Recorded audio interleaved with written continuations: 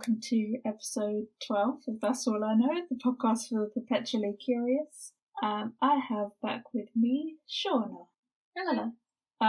So this might be the first time some people hear you. Yes. Because I had to take down your old episode. I think it's important that it's made clear that it's not I said some atrocious things. It's just audio quality. No, I'm gonna put the transcript up on the website probably. Because it was a good episode, I liked it.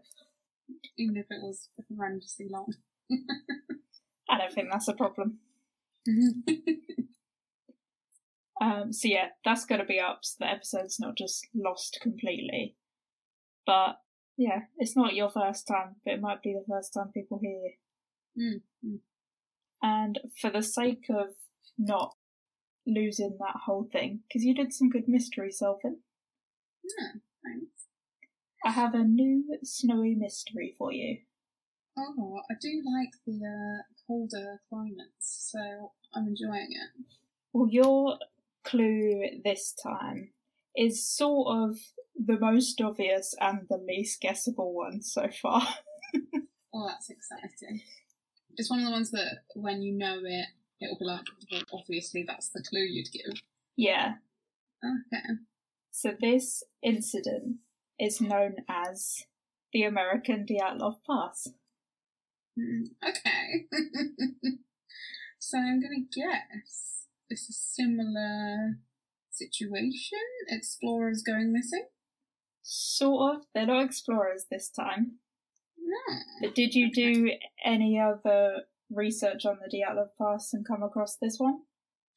I can't say I did, if I'm honest. Fair. If American Dyatlov Pass. Okay, right. If you had to guess where this will be, where do you think it will be? When you said snow, where's snowy? Or is that like a curveball and it's going to be somewhere like Florida? Like, where's snowy? And this just shows my ignorance of American geography. Like, it's harsh, isn't it, on the coasts? So, but then I'm guessing there needs to be mountains. I'd go for, like, California. See, if I had to guess snowy, I would have said Alaska. I mean, that's much... Why didn't I think of Alaska? But you're right, it is in California.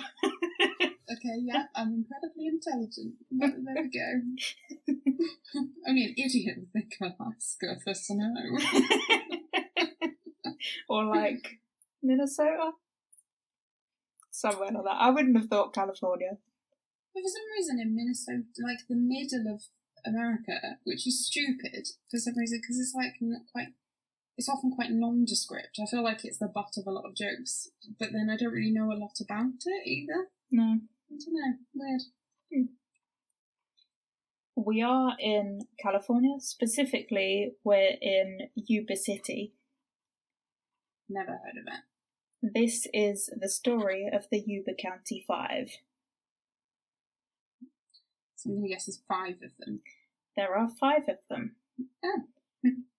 And yeah, it's also known as the American Dyatlov Pass. And it's still ongoing as the disappearance of Gary Mathias. Oh, so I'm guessing 4 out of 5 have been found. Yes. And 1 is still missing. Okay. Yes. Cool.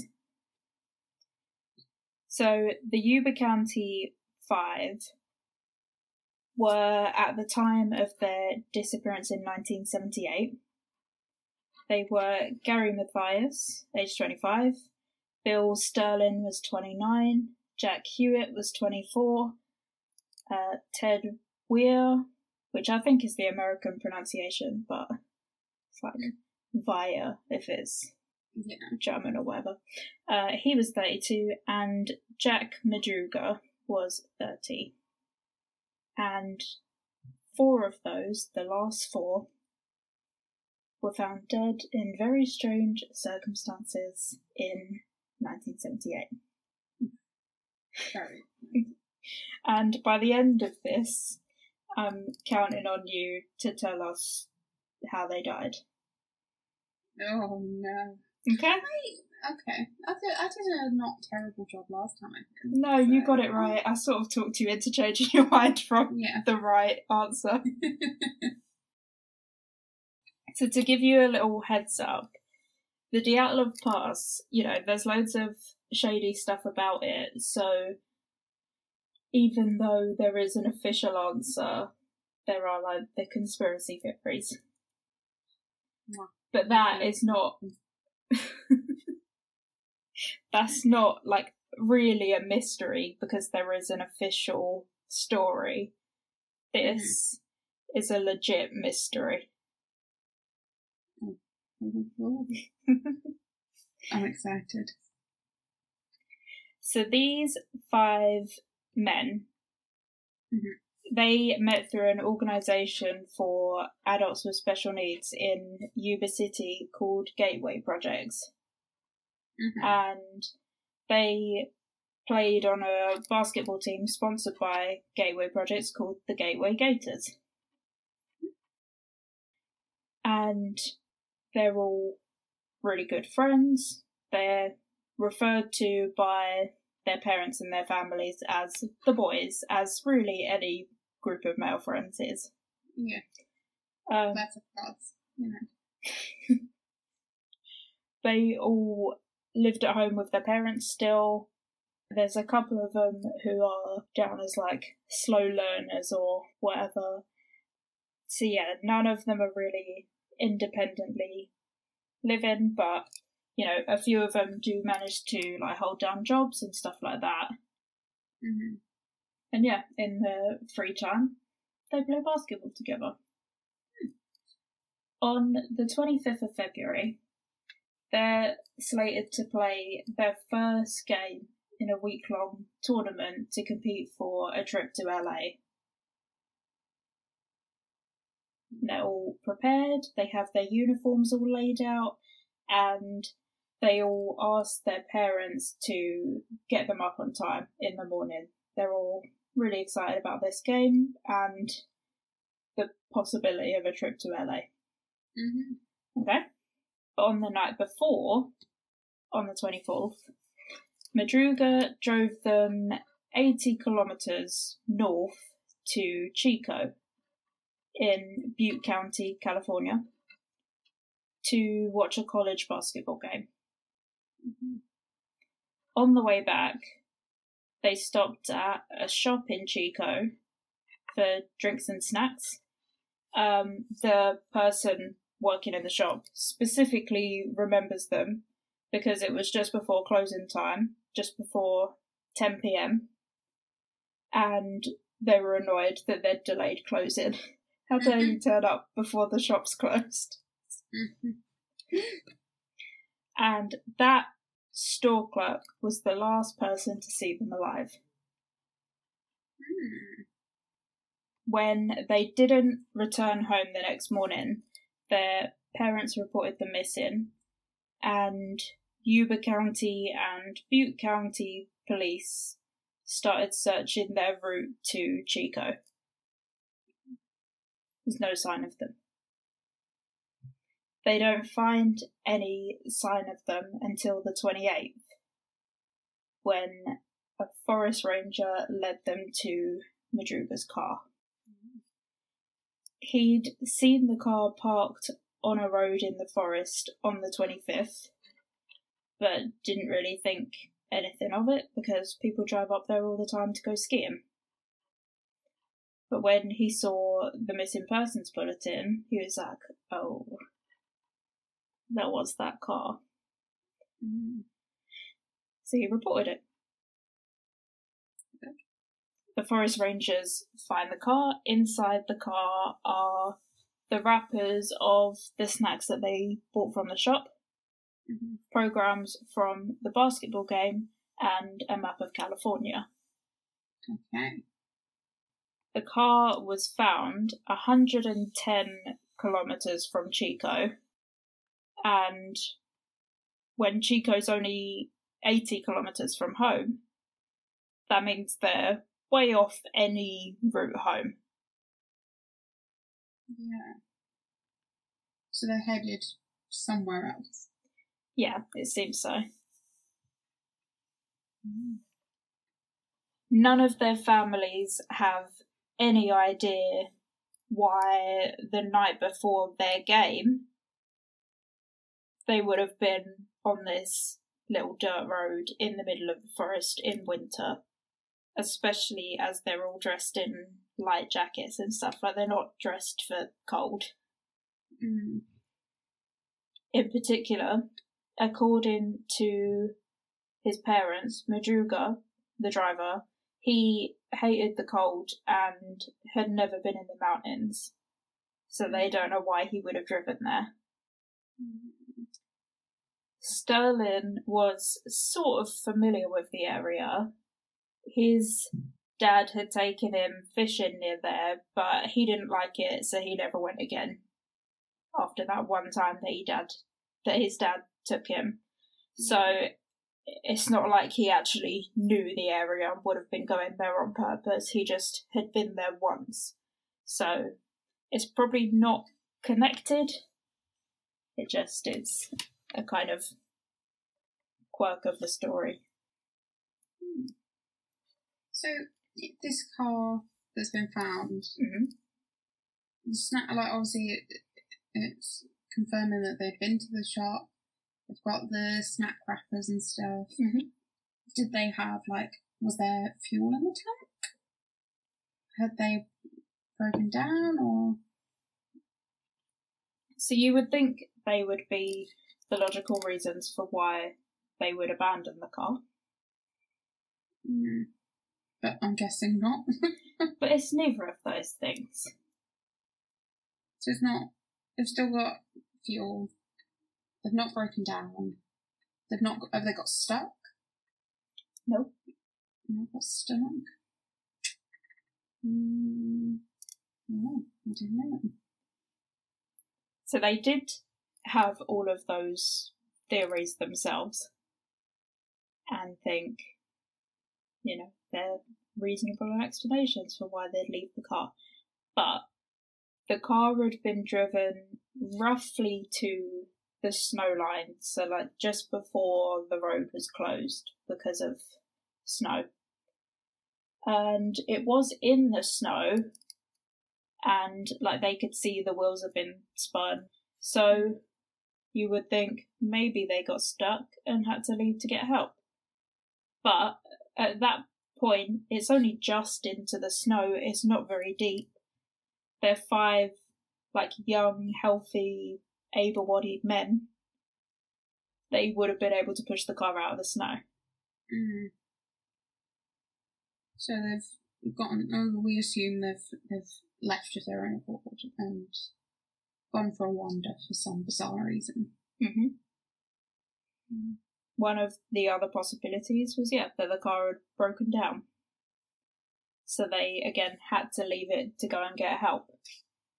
But there was still a quarter of a tank of fuel in the car,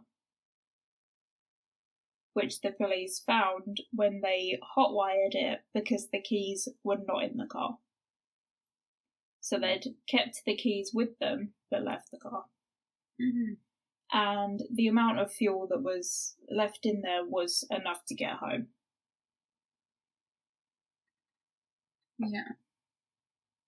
So it wasn't that they'd run out of petrol and got stuck.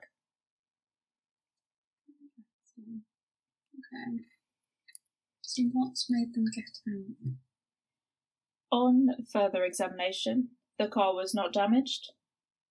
There were no dents, no scratches, not even any mud on the car. So it's not like they were run off the road or anything like that, so that the car had been damaged and was undrivable. There was no damage whatsoever. And given the road they were on, there probably should have been a little bit. They're on this bumpy little mountain road. It's tarmacked and everything now, but at the time it was just like a little dirt road. Yeah. and unless the driver was familiar with the road, which his family say there's no way he was,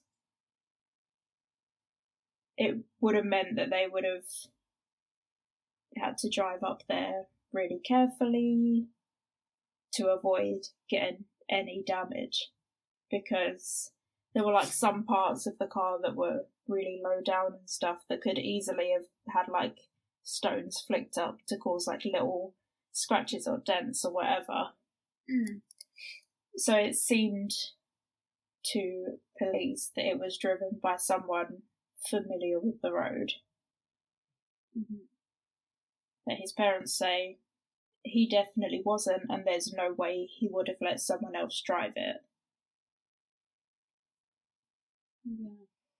So maybe it is just he really loved his car, so he drove really carefully on this road he didn't know. But they find it quite unbelievable that there would have been no damage whatsoever. So, I mean, to the extent that, I suppose if they're all friends, would he not even allow one of the other friends to drive it? So maybe... His family say there's no way he'd have let someone else drive it.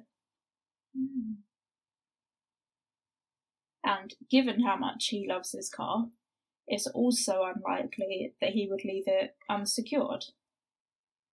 You know, if they had to leave the car to go and get help for some reason, he wouldn't have left it unsecured, but when they found it, it was unlocked with a window down. So you get the impression that he's been perhaps threatened or maybe something. Okay.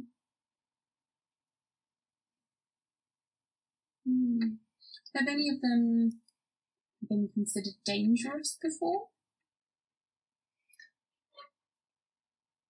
Well, Gary, the one who's missing, he had been in and out of mental hospitals and stuff. He was discharged from the army because he was diagnosed with schizophrenia, but he was like medicated and stuff, and he was considered by the hospitals that he'd been in to be like one of their big success stories and stuff. I mean, I'll get to a bit more of that later. But yeah, there were some people that thought maybe he was a bit suspicious. I mean, this is me being probably a very pessimistic person, but to me, I would always be suspicious of the person who isn't found dead.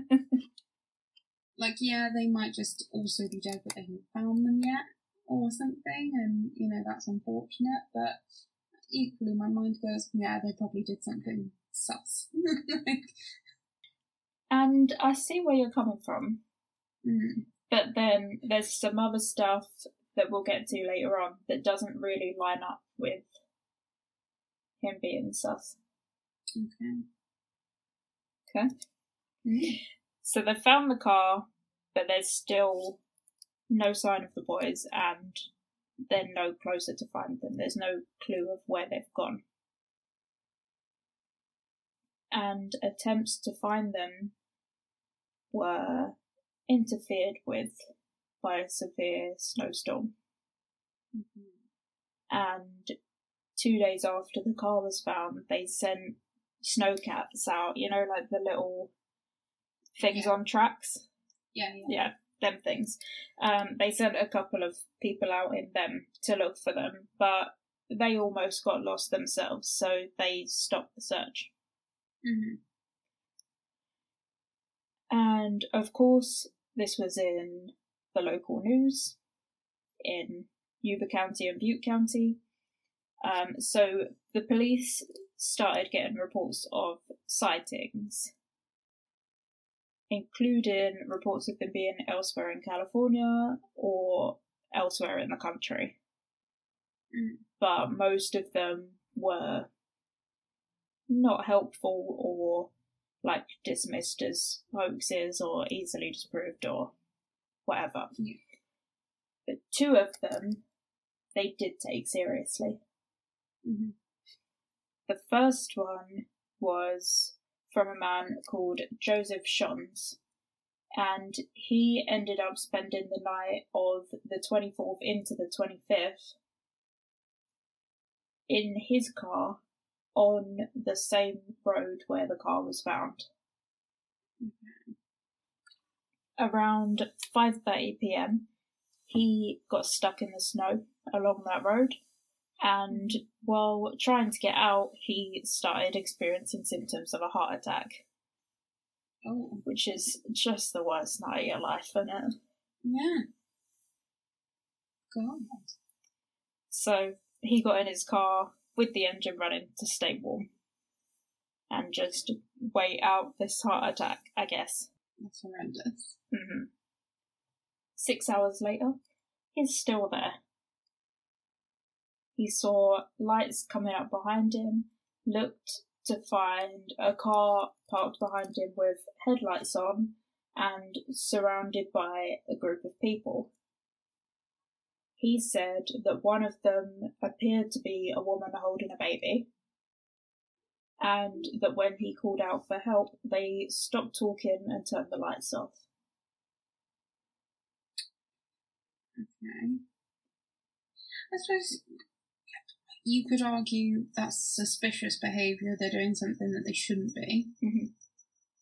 We're assuming that this is their car. Yes. It's odd. Like, it's odd that that's what he's seeing. But then equally, could it be that, you know, they're not familiar with their surroundings? Like you say, most of them are not comfortable in those surroundings, and they're frightened, and they don't know if that's a friend or a threat. Yeah. So, I don't know, I think that sort of makes sense. If I felt threatened in a forest or a mountain environment and or whatever, and turning my lights off would hide me, I feel like I might do that. Okay. I don't know about this woman and baby situation. No, I'm not sure where she comes in. But later on, he saw torches behind him. So more lights, not headlights this time, just people carrying torches. And they were also turned off when he called for help. He initially told police that he saw a pickup truck stop behind him and then carry on down the road, but he later clarified that he was so delirious from the pain that might not have happened. He couldn't be sure about the pickup truck. I was going to say, in this situation, someone probably going through such a medical trauma at the time, not the most reliable witness. No. But the pickup truck is the only thing that he doesn't seem certain of afterwards. I suppose it could have just been, very realistic in his delirium, and that's the only bit that seemed a bit shakier. But that's his story. He saw this car, called for help, they turned their lights off, saw people with torches later on, and then saw a pickup truck. He ran out of fuel during the night, but recovered enough to walk 8 miles. 8 miles after a heart attack. Yeah. I mean, he's a trooper. He walked the 8 miles to get help, found help at a lodge, and the manager drove him home. On the way home, they passed the spot where he'd heard people talking, and that is where the car was.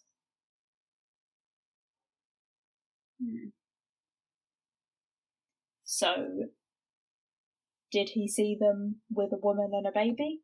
If they did, or if he did, rather, who was she? Was he mistaken about seeing a woman and it was just the boys who didn't want to help or didn't want to be seen? Did he not see them at all and another car just happened to stop in the same place the same night? The thing is, I mean, you could easily, if you're not feeling very well, you know, and I mean, he's talking about quite a distance as well, isn't he? From where to where? To seeing them, is it quite a distance away? All of these things were sort of just behind him. Okay. Like, he could see him in his rearview mirror.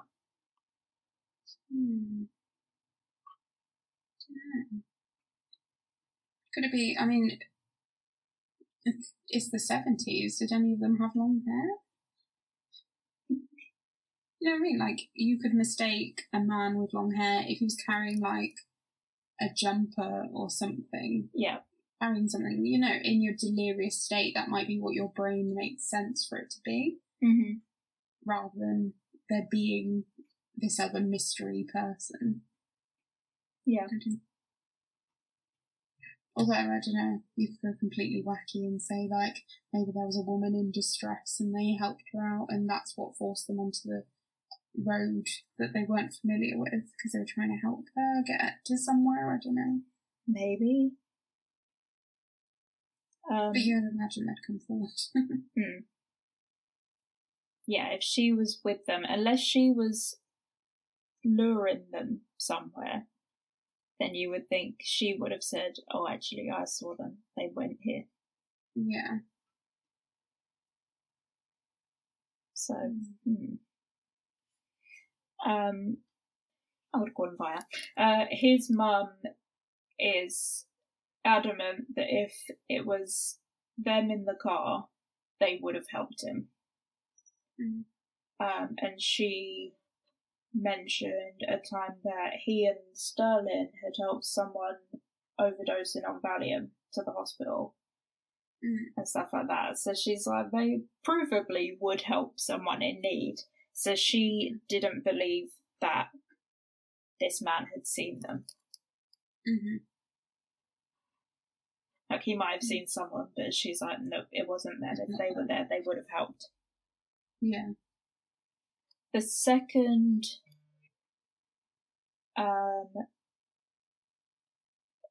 sighting that they took seriously was from a woman working in a shop in a little town 30 miles from where the car was found.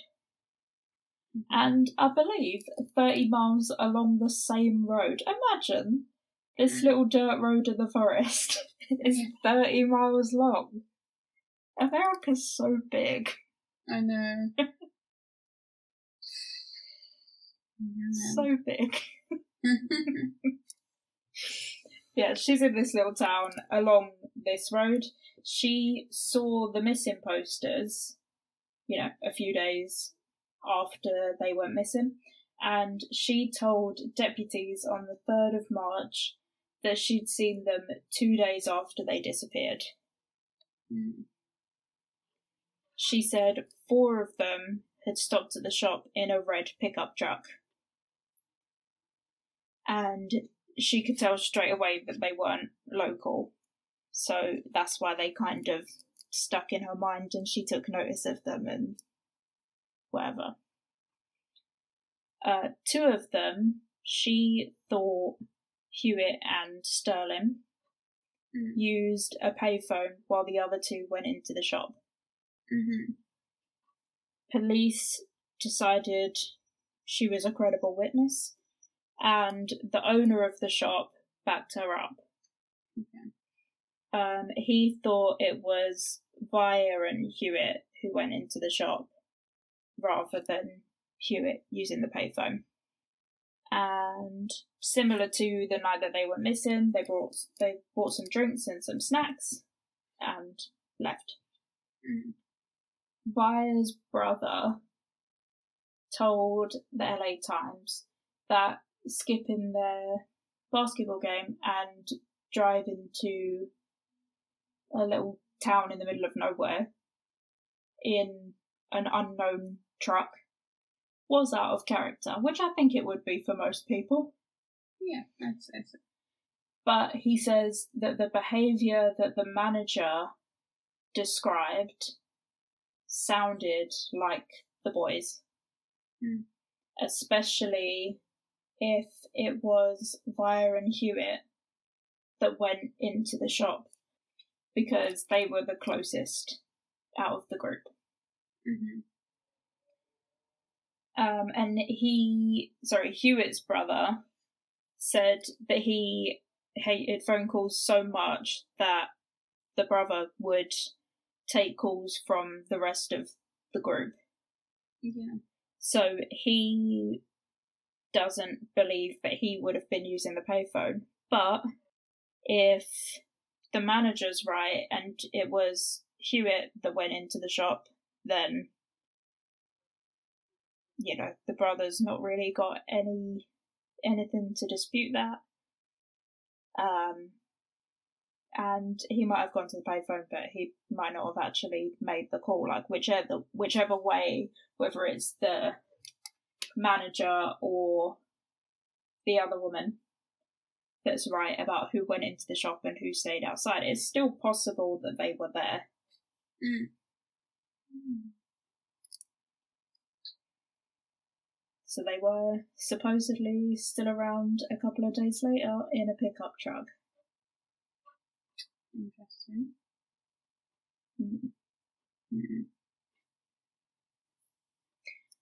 But despite those reports, they still don't really know what happened to them, because they don't know what happened after they left the shop, if they weren't there, and they're still missing. And they can't rule out foul play, because they don't have either the boys alive or their bodies. And they have nothing to go on until the 4th of June, which is just over 3 months after they disappeared. Mm-hmm. By then, the snow's melted and some motorcyclists go to a campsite just over 30 kilometres from where the car was found. Right. Quite far. Quite far, yeah. The trailer that they find has windows broken, so they're like, what's going on here? They go inside, and when they enter, they're overwhelmed by the smell of what turned out to be Via's body. Yeah. So Via's body was on a bed wrapped in 8 sheets, which seems odd. His feet were almost gangrenous and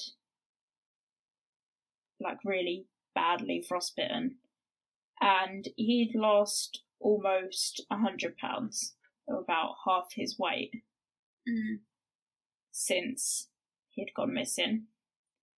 And his beard suggested that he could have been alive for 13 weeks after he last shaved.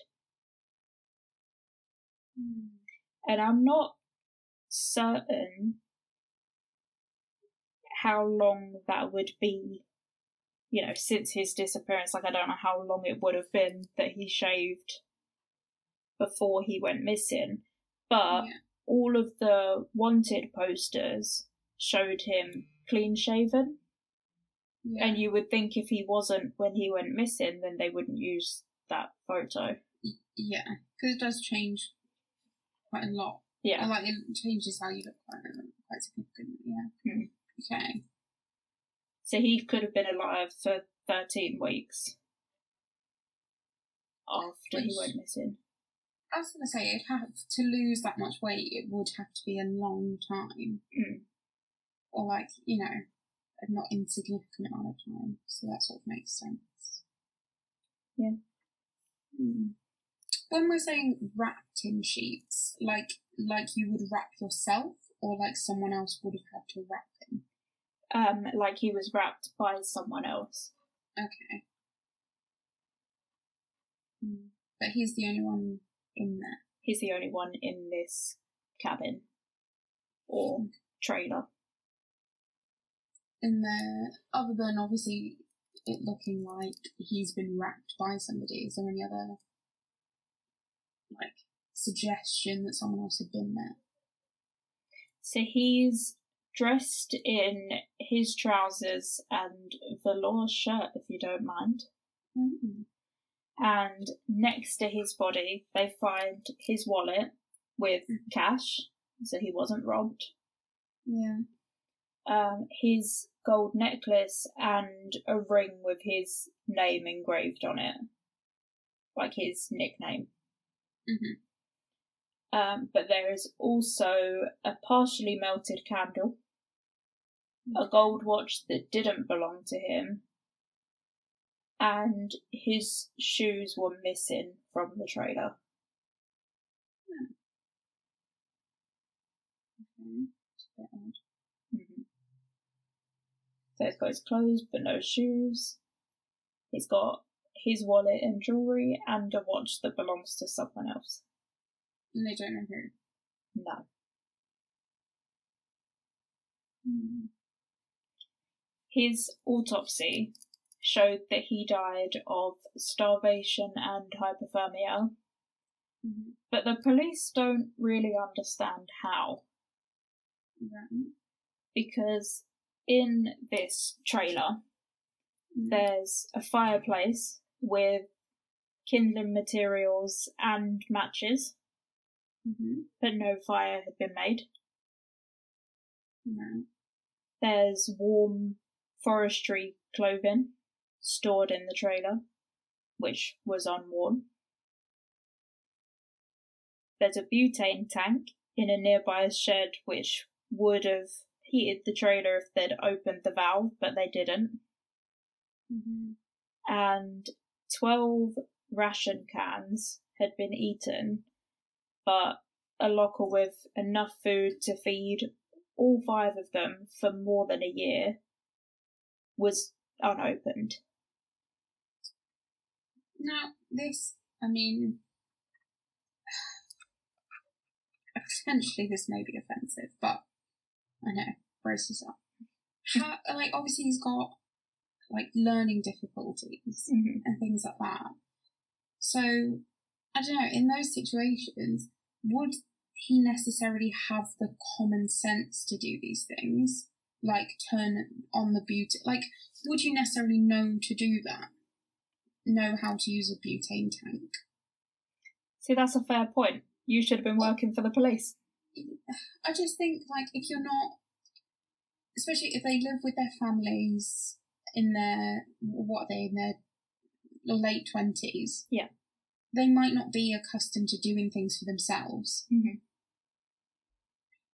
So maybe it just wouldn't occur to them, like, that's how that works. Or, like, if they're not very outdoorsy, would he know how to build a fire? Yeah. Would he think to make a fire? Or there's the thing of, like, if there's loads of food, if it's someone else's property, I know that some people would have that mental block of, this is stealing. And despite you're going to die, they're like, no, it's not mine. So they just wouldn't take it. Yeah, exactly. No, you're right. That's a lot of what his family said. So the police are obviously looking at it as, you know, what would any of them do if they were in this trailer? But, yeah, his family said that really not doing any of those things seemed about right for him. Yeah. They said that his learning disability gave him a lack of common sense that would have meant he wouldn't have been able to survive on his own. Like, even in a fully stocked trailer where, you know, any of the investigators are going, you can easily survive here, his family is saying that he wouldn't have been able to. Because, yeah, 1, it would be stealing. And 2, he just didn't have the common sense. They said that he once had to be dragged out of a burning house because he was worried about missing work the next day if he got out of bed. Oh, like if he got up, he wouldn't go back to sleep and get up at time. And yeah. Okay. Like, if he didn't go to sleep, then he'd miss his alarm and he'd be late for work, and didn't think, no, I need to get out because the building is on fire. Yeah. Yeah, so his family are like, no, to be fair, Exactly seems about right that he died in there. Because he just wouldn't have thought to do those things to survive. Well, purely, I'm not saying this is like sinister, but you could imagine that maybe, I don't know, him and one of the others had found this cabin or something, and one of them didn't mind eating the food or something. Yeah. But if he is saying no, you can't, then maybe they would have moved on, but would have taken, if there's some food gone, maybe they ate that and then kept going, or something along those lines. I mean, maybe shoes? I don't know. I really think you're going to solve it by the end of this. It's unsolved. But there was evidence of the others in the trailer. You're right, he didn't find it by himself because, as well, presumably if he doesn't have the common sense to take advantage of the supplies in the trailer, he also wouldn't have had the common sense to break in the way that they did. And again, there's if it's a moral, like it works the same with even the moral or the common sense. Like he wouldn't feel comfortable breaking in. Yeah, if he can't steal food to survive, he's not allowed to break in to survive. Surely, yeah. Okay, so all the others evidence, or just some of the others? Some of the others. They're not quite sure who was in the trailer.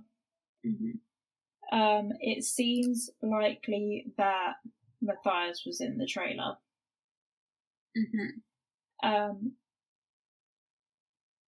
So yeah, one thing is that he wouldn't have been able to cover himself the way that he was covered. Partly because his feet would have been so painful. So he must have had someone else in there to help him with the pain he was in. The ration cans that had been used, they were opened with a type of can opener that only Matthias and Madruga would be familiar with, because it was army issued can openers, and those two were ex-military. Okay. And Matthias's shoes were in the trailer. So it's an easy assumption then that he's swapped shoes. Yeah. Maybe they were warmer, or they think his feet were swollen with frostbite, so he took Via's shoes because they were bigger. Okay. And left his own. So it seems like it was the two of them that were in the trailer, but it could have been more than that. I'm still getting sketchy vibes off of our friend Gary here. Okay. So that's the first body. The next day, they find Madruga and Sterling's bodies. They were 11.4 miles from the car, on opposite sides of the road, so they didn't make it as far as the trailer. And Sterling's body was really just a skeleton, and Madruga's body had been partially scavenged. The autopsies showed that they both died of hypothermia. If I'm honest, I don't understand how you do that just from bones. It's one person. But officially, they both died of hypothermia. And they suspect that one of them wanted to sleep and the other just didn't want to leave him. Apparently that's one of the late stage effects of hypothermia that you just want to lay down and never sleep. Mm. So they think that one of them was like succumbing to hypothermia and the other one didn't want to leave him. Yeah. They found with Madruga's body that he still had his car keys. Mm. Okay. So surely he intended to go back to the car. Otherwise, why keep the keys? Yeah. Hmm. Hmm.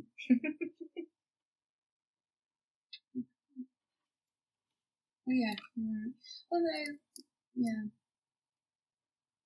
Like, if he was planning to leave the car for good and they were running away or whatever, why would he bother to keep the keys? It's true. Although I suppose maybe if it is pride and joy and stuff, even if you weren't thinking you were coming back, you'd find it hard to fully abandon it, I think. I suppose maybe, yeah. But, I don't know, like you say, because it's not locked and the window is down, it makes you think that, yeah, he didn't think they were going to be gone for long. Yeah. Interesting. Mm-hmm.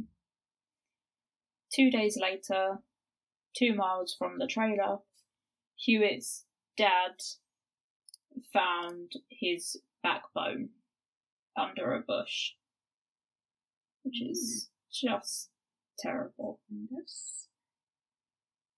They managed to identify him by his shoes and jeans nearby, and the next day they found his skull and could use dental records to confirm that it was Hewitt. Mm. And he also died of hypothermia. So you've got those three, the one in the trailer, hypothermia, and starvation. Mm. So Matthias is the only one who wasn't found.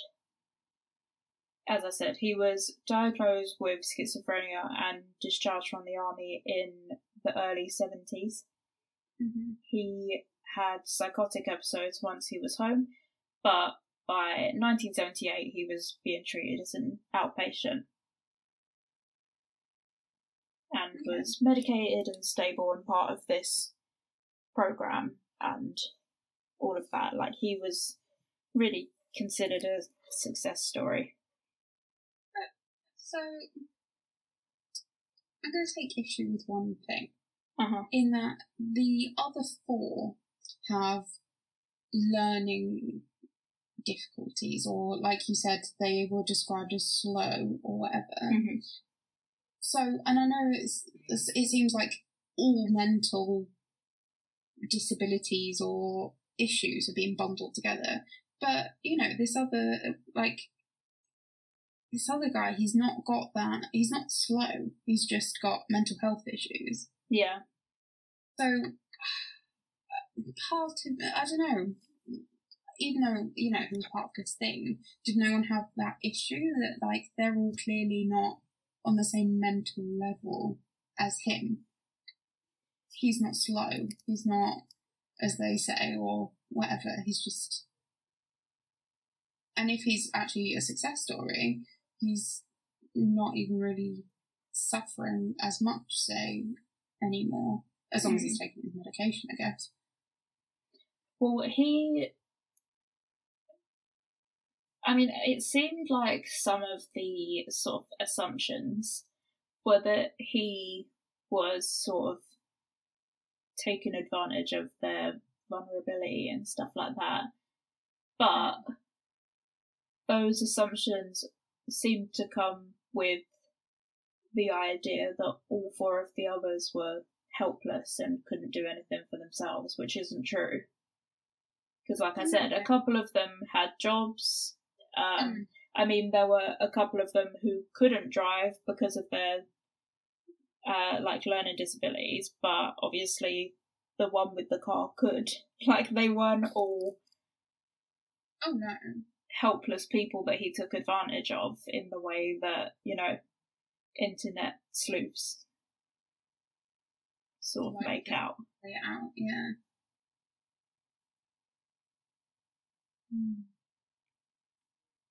Interesting.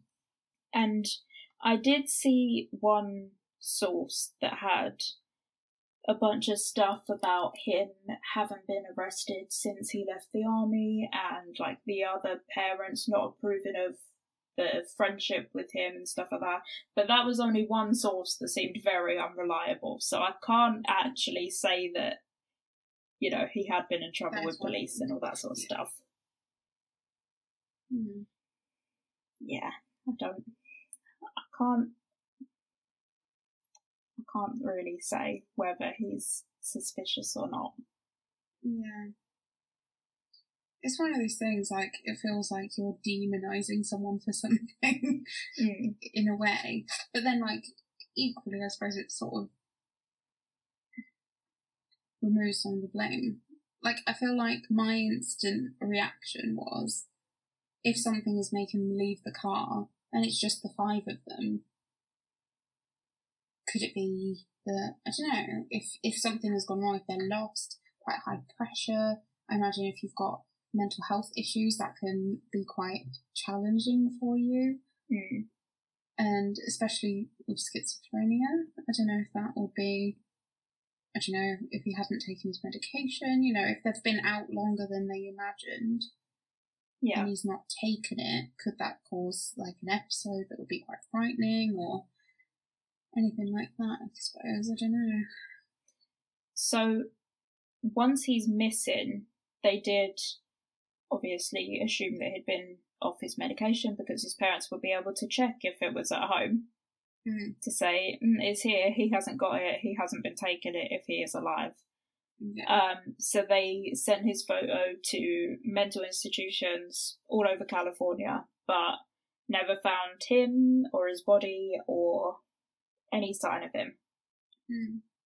So he has officially been missing for 43 years, 5 months, and 6 months and 6 days.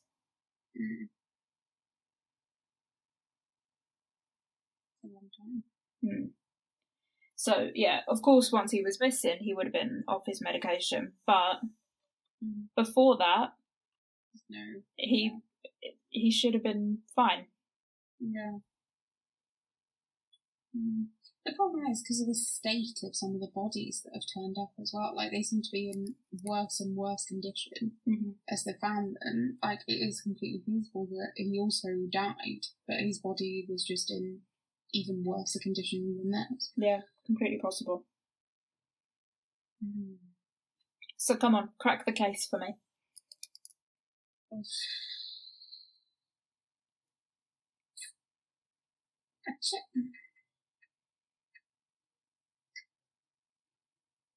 don't know.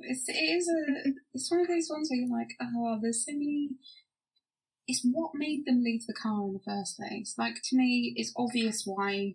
Not obvious, but like it's an easy explanation why the guy in the trailer died.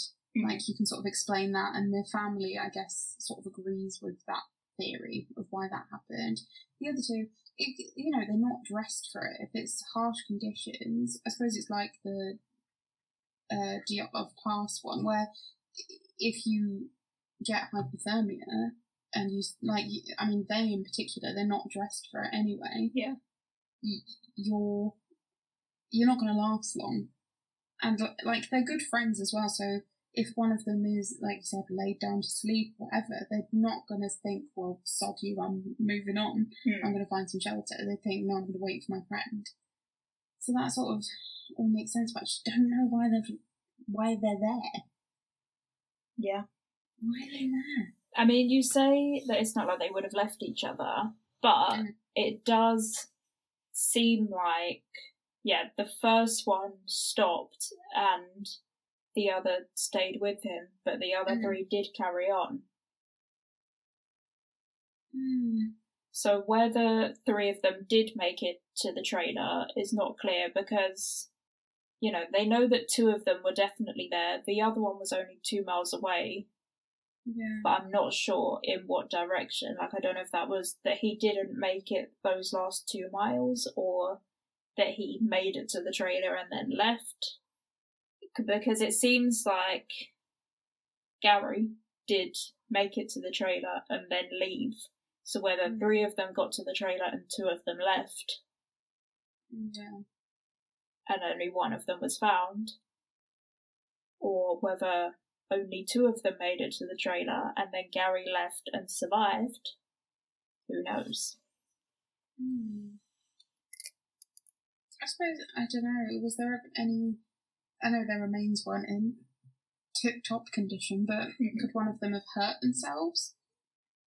I mean, one of them that apparently they can tell it died of hypothermia despite just being a skeleton. But I don't know, like, if you're not, a hiker and it's not great out anyway, like it's snowy or whatever. Yeah.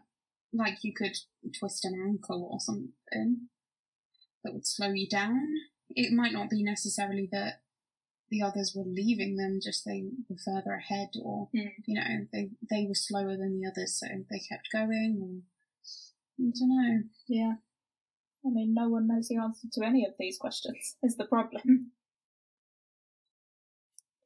The official theory is that Gary Mathias had friends in another small town in Butte County, and that they could have gone to visit them on the way home, but taken a wrong turn and ended up on the mountain road. In that case, the lack of damage to the car would have been down to careful driving. Although, if it seems that inevitable that there would have been damage, taking a wrong turn and ending up on this weird little road, I don't know. How careful are you? Would you manage to do that and not get even the tiniest little scrape? How narrow is this road? That's what I'm thinking.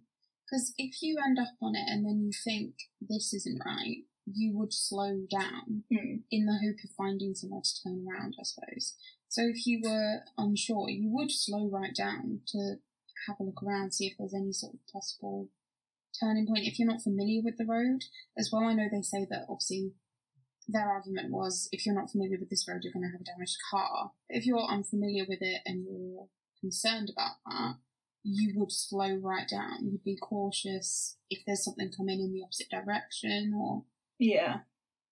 I think their sort of reason for thinking that they must have been familiar with it is that I can't remember if it was like a bumper or an exhaust or something that was like hanging down. Like on a bumpy road, it was... They think there's no way that someone that didn't know the road would have been able to make it out with any damage. But yeah, if he loved his car that much, he might have just been very careful. So yeah, that explains the lack of damage. But if the plan was to go and see these friends, then surely the friends would know. I mean, I'm making big assumptions here, but I would assume, based on, I don't know, if you just use that one example of not wanting to get out of your bed even though your house is on fire because you might be late for work, you're not prone to ad hoc like you don't just go, we'll just drive here. So I imagine you plan quite, and you would probably tell your parents or tell someone like, we're not coming straight home, we're going to go here first. And considering, they had stopped, there was a payphone, I feel like they would have told somebody. Like, at least one of them would have wanted to phone home or to tell someone, like, we're going here instead. Yeah. Because it's not like it's Madruga's friends who he's going to see and the others have got no choice because he's driving. Yeah. He's convinced that. Yeah. Yeah. He could have just been like, no, we're driving home. I don't care if you want to go and see your friends. But yeah, the friends couldn't confirm that they were supposed to be seeing him that night, and they hadn't spoken to him for months beforehand. So there's not really any reason why they would have just randomly have been going to see these people on the night before this game. Yeah. I mean, I suppose you could just... I know they had a map or whatever, but were they familiar with the area generally? Not specifically the mountain path or whatever, but like that area for driving. Would they have been using the map to get around? I'm not really sure. So I'm thinking it could just be horrendously unfortunate, like the man that's had a heart attack and had to walk for miles and miles, you know, like horrible. But it could just be unfortunate in that they've took a wrong turning mistakenly, not realised until they were on this path, got a bit far in, maybe got out to just see if they could see anything they recognised. Yeah. And then, you know, got lost maybe. Like, that would explain just popping out of the car, going to see, getting lost, and, you know, things turn bad. Mm-hmm. So it could just be, you know, all unfortunate, no foul play, no big mystery. It's just, you know, they got a bit lost and bad things happened. Yeah. Could have been. But why leave the car unlocked and all that? Maybe they just thought they were popping out.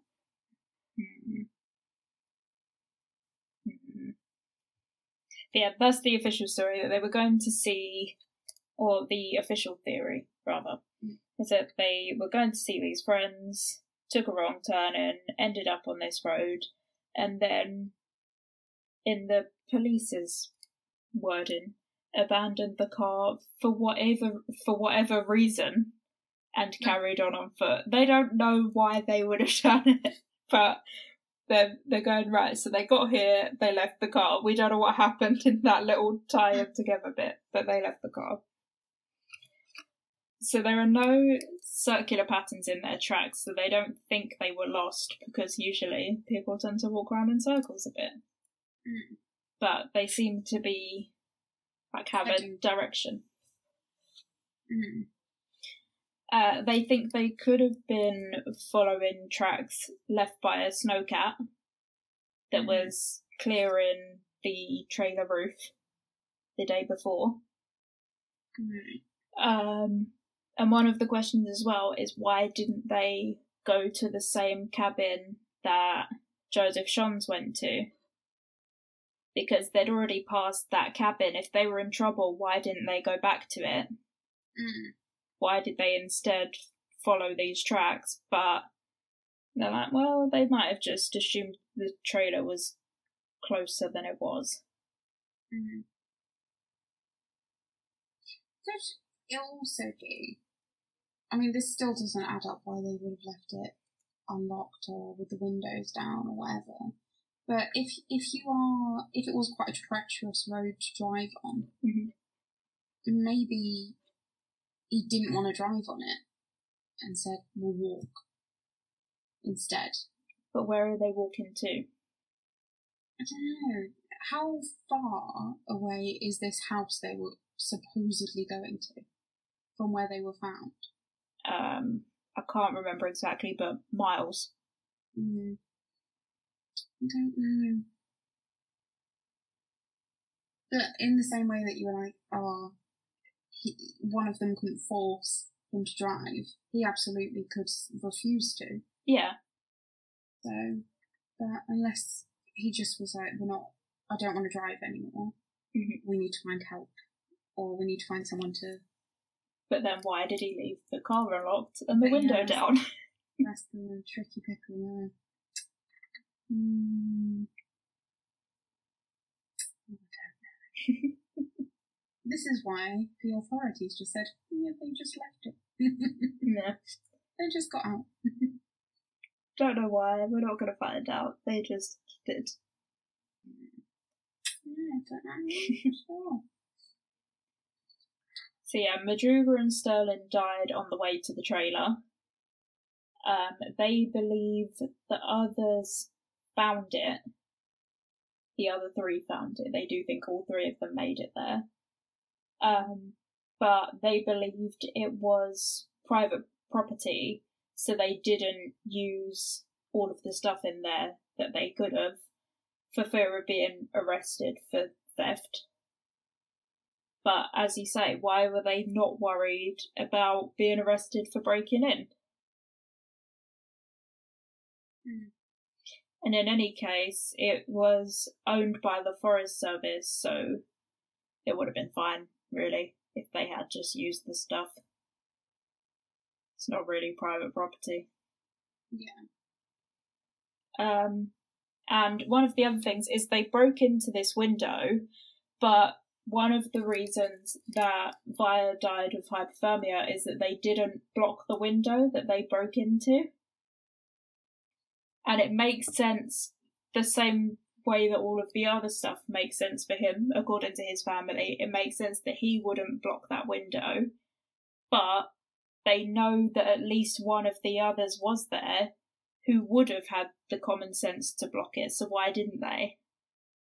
Would they have left through that window? So it might have been blocked. They left through it, and he wouldn't think to re-block it.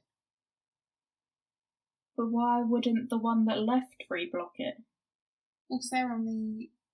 I suppose you would... I don't know, I suppose if both of us had broken into somewhere, and you had the thought to block it, yeah, from the inside, if you then left, would you think then that you had to block it again, or would you assume that I would do it? They're good friends. They know, or Gary would know, that Via is not going to block it. They've potentially been there for weeks, according to beard growth, etc. He surely would know that he won't block it once he leaves. And if he was there and left, where was he going to get help?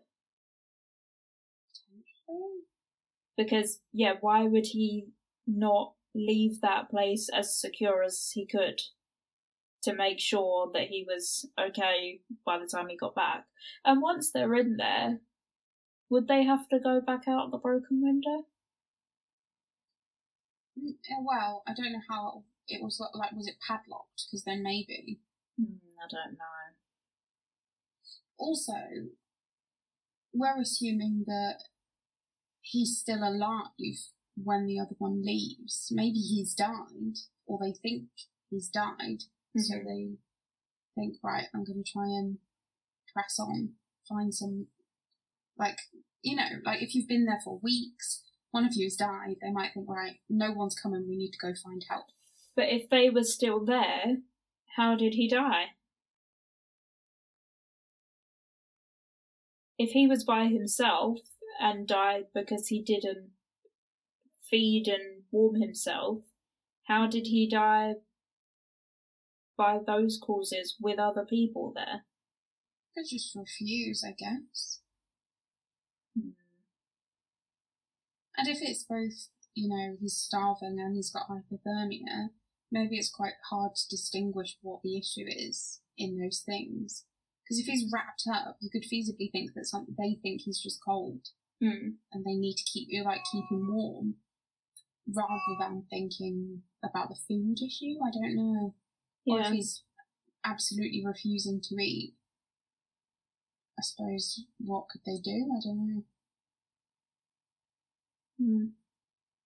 I'm not sure. I mean, the part of the official theory is that they only left after he died. So yeah, there must be some reasoning in the mind of investigators for why or how he died with them there, but that doesn't make sense to me. But then I suppose, yeah, that would explain why it wasn't blocked off anymore. There's no need. Hmm. There's no Yeah. one to keep warm anymore. Yeah. Yeah, they think the other two left after he died to try and return to their lives. And we know that one of them didn't make it. We don't know what happened to Gary Mathias. Mm.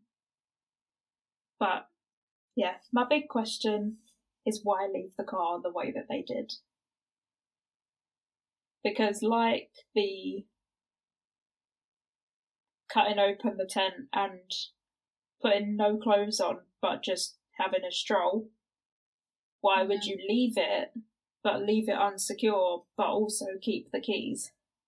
Yeah. It's not like nowadays where you might have accidentally unlocked it while it's in your pocket. Yeah. Mm. But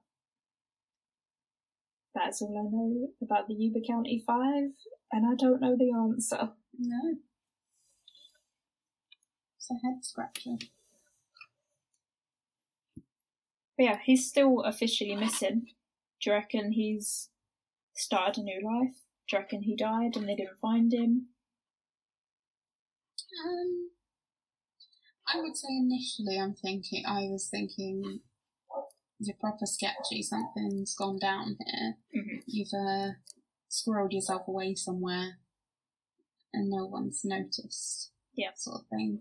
But I think most likely he's also, got caught up in this and his remains were just, obliterated. Like, we don't know where they are because he's in the worst state of the 5 of them, perhaps. Could be, yeah.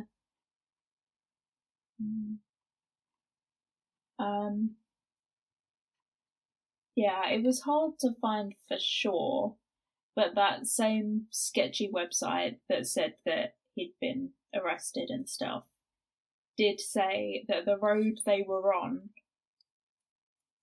was just the follow-on from like one wrong turn back home. So even though it was like miles off course, it was literally just a fork in the road. One of them goes home, the other goes to this road. It's just miles long roads. Yeah. But whether or not that is true and it could be that simple, I'm not really sure. Because, yeah, that was only on this one sketchy website. And, yeah, just the car. Why is the car unlocked? Why is the car unlocked? Yeah. What made them leave? They were not stuck. They were not out of petrol. They were not hurt as far as anyone could find. The car was not damaged. And who's the woman? Was there a woman? Was there a pickup truck? Were they spotted a couple of days later? I don't know. Yeah. I was going to say, the woman sort of makes no sense if there's 5 of them, because there's no room in the car. I mean, they're American cars, they're massive. Yeah. Can easily fit more than 5 people.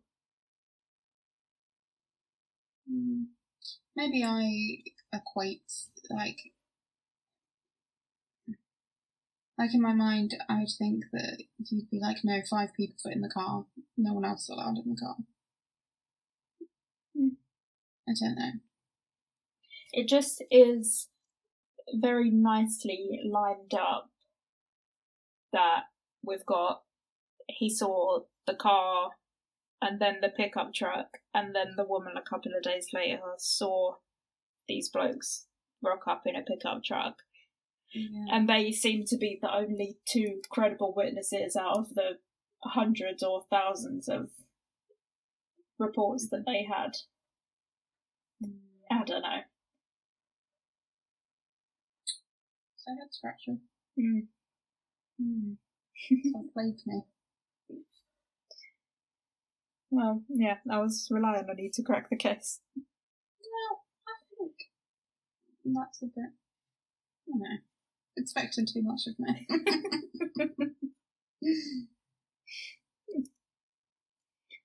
Have you come prepared? Yes. You done your homework? Now, I caught you out last time. Yes.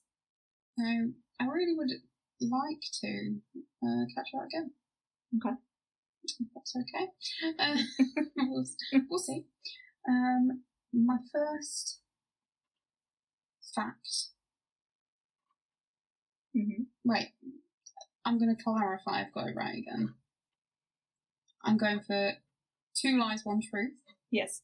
You're finding the truth. Yes. Thank you. Right. Are you ready? Yes. Pineapples take 3 years to grow. Mm-hmm. There are more tigers in captivity in the US than in the wild worldwide.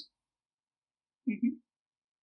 And leopards can't roar. They meow like domestic cats. Oh, I really thought I knew this one. But then, is the leopard thing true? I'm sure at some point I've known that there are more tigers in captivity in the US than there are wild. But was that in a pre-Tiger King era?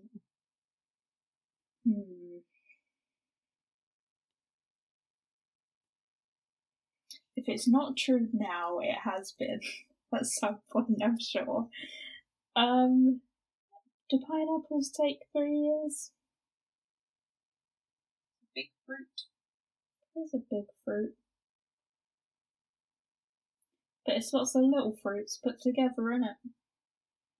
But Vegemite asparagus takes 3 years. I think there's no need for asparagus to take 3 years. It's not good enough for 3 years. Leopards meowing. I'm sure. No. I was going to say, I'm sure there is a big cat that meows, but is that true? I don't think that is true. I'm going to stick with my gut and say tigers. Damn it, you're right. Yeah. Sure, I was going to get you. I was torn. So when Niall was choosing his ones, he operates slightly different from me in that I try and think of 3 facts and then warp them. Mm-hmm. He doesn't do it like that, and I find that bonkers. But, you know. I think Mum does the same as you. Yeah, well, it makes the most sense. I don't know how you come up with it otherwise. So yeah, you're right, there are more tigers in captivity in the US than worldwide. So the figures that I have, they might not be accurate, like, right now, but there was an estimated 3,890 tigers in the wild today. And then, according to US government and conservation groups, around 5,000 to 10,000 tigers are privately owned in the US. That's mental. That's insane. I know. You're looking forward to Tiger King too, though. But I will say my other facts weren't outrageously wrong. No. My non-facts. They're not unbelievable, no. They do take 2 years to grow pineapples. Mm-hmm. And, what's it called? It isn't leopards that meow. There are 4 big cats that can roar, which are tigers, leopards, jaguars, and lions. Mm-hmm. But cheetahs, they meow. Oh, there is one. Yeah. That's in, I want to say, How Much Poo Does an Elephant Do? Oh. One of them books that I've got. Nice. Yeah. I didn't know if you watched. I think it mentions it in the, what's it called? The Lion. Is it The Lion in Your Living Room? Or the Tiger in Your Living Room, it's called? I don't know. It's a documentary. But, well, I'll have to come back, because at the minute we're 1-1. Yeah. On the facts. Yeah. It's left behind. I mean, you're about to get busier, but I mean, whenever you're free, you can come back. You can squeeze one in. Yeah. I mean, if you two want to co-star, you can.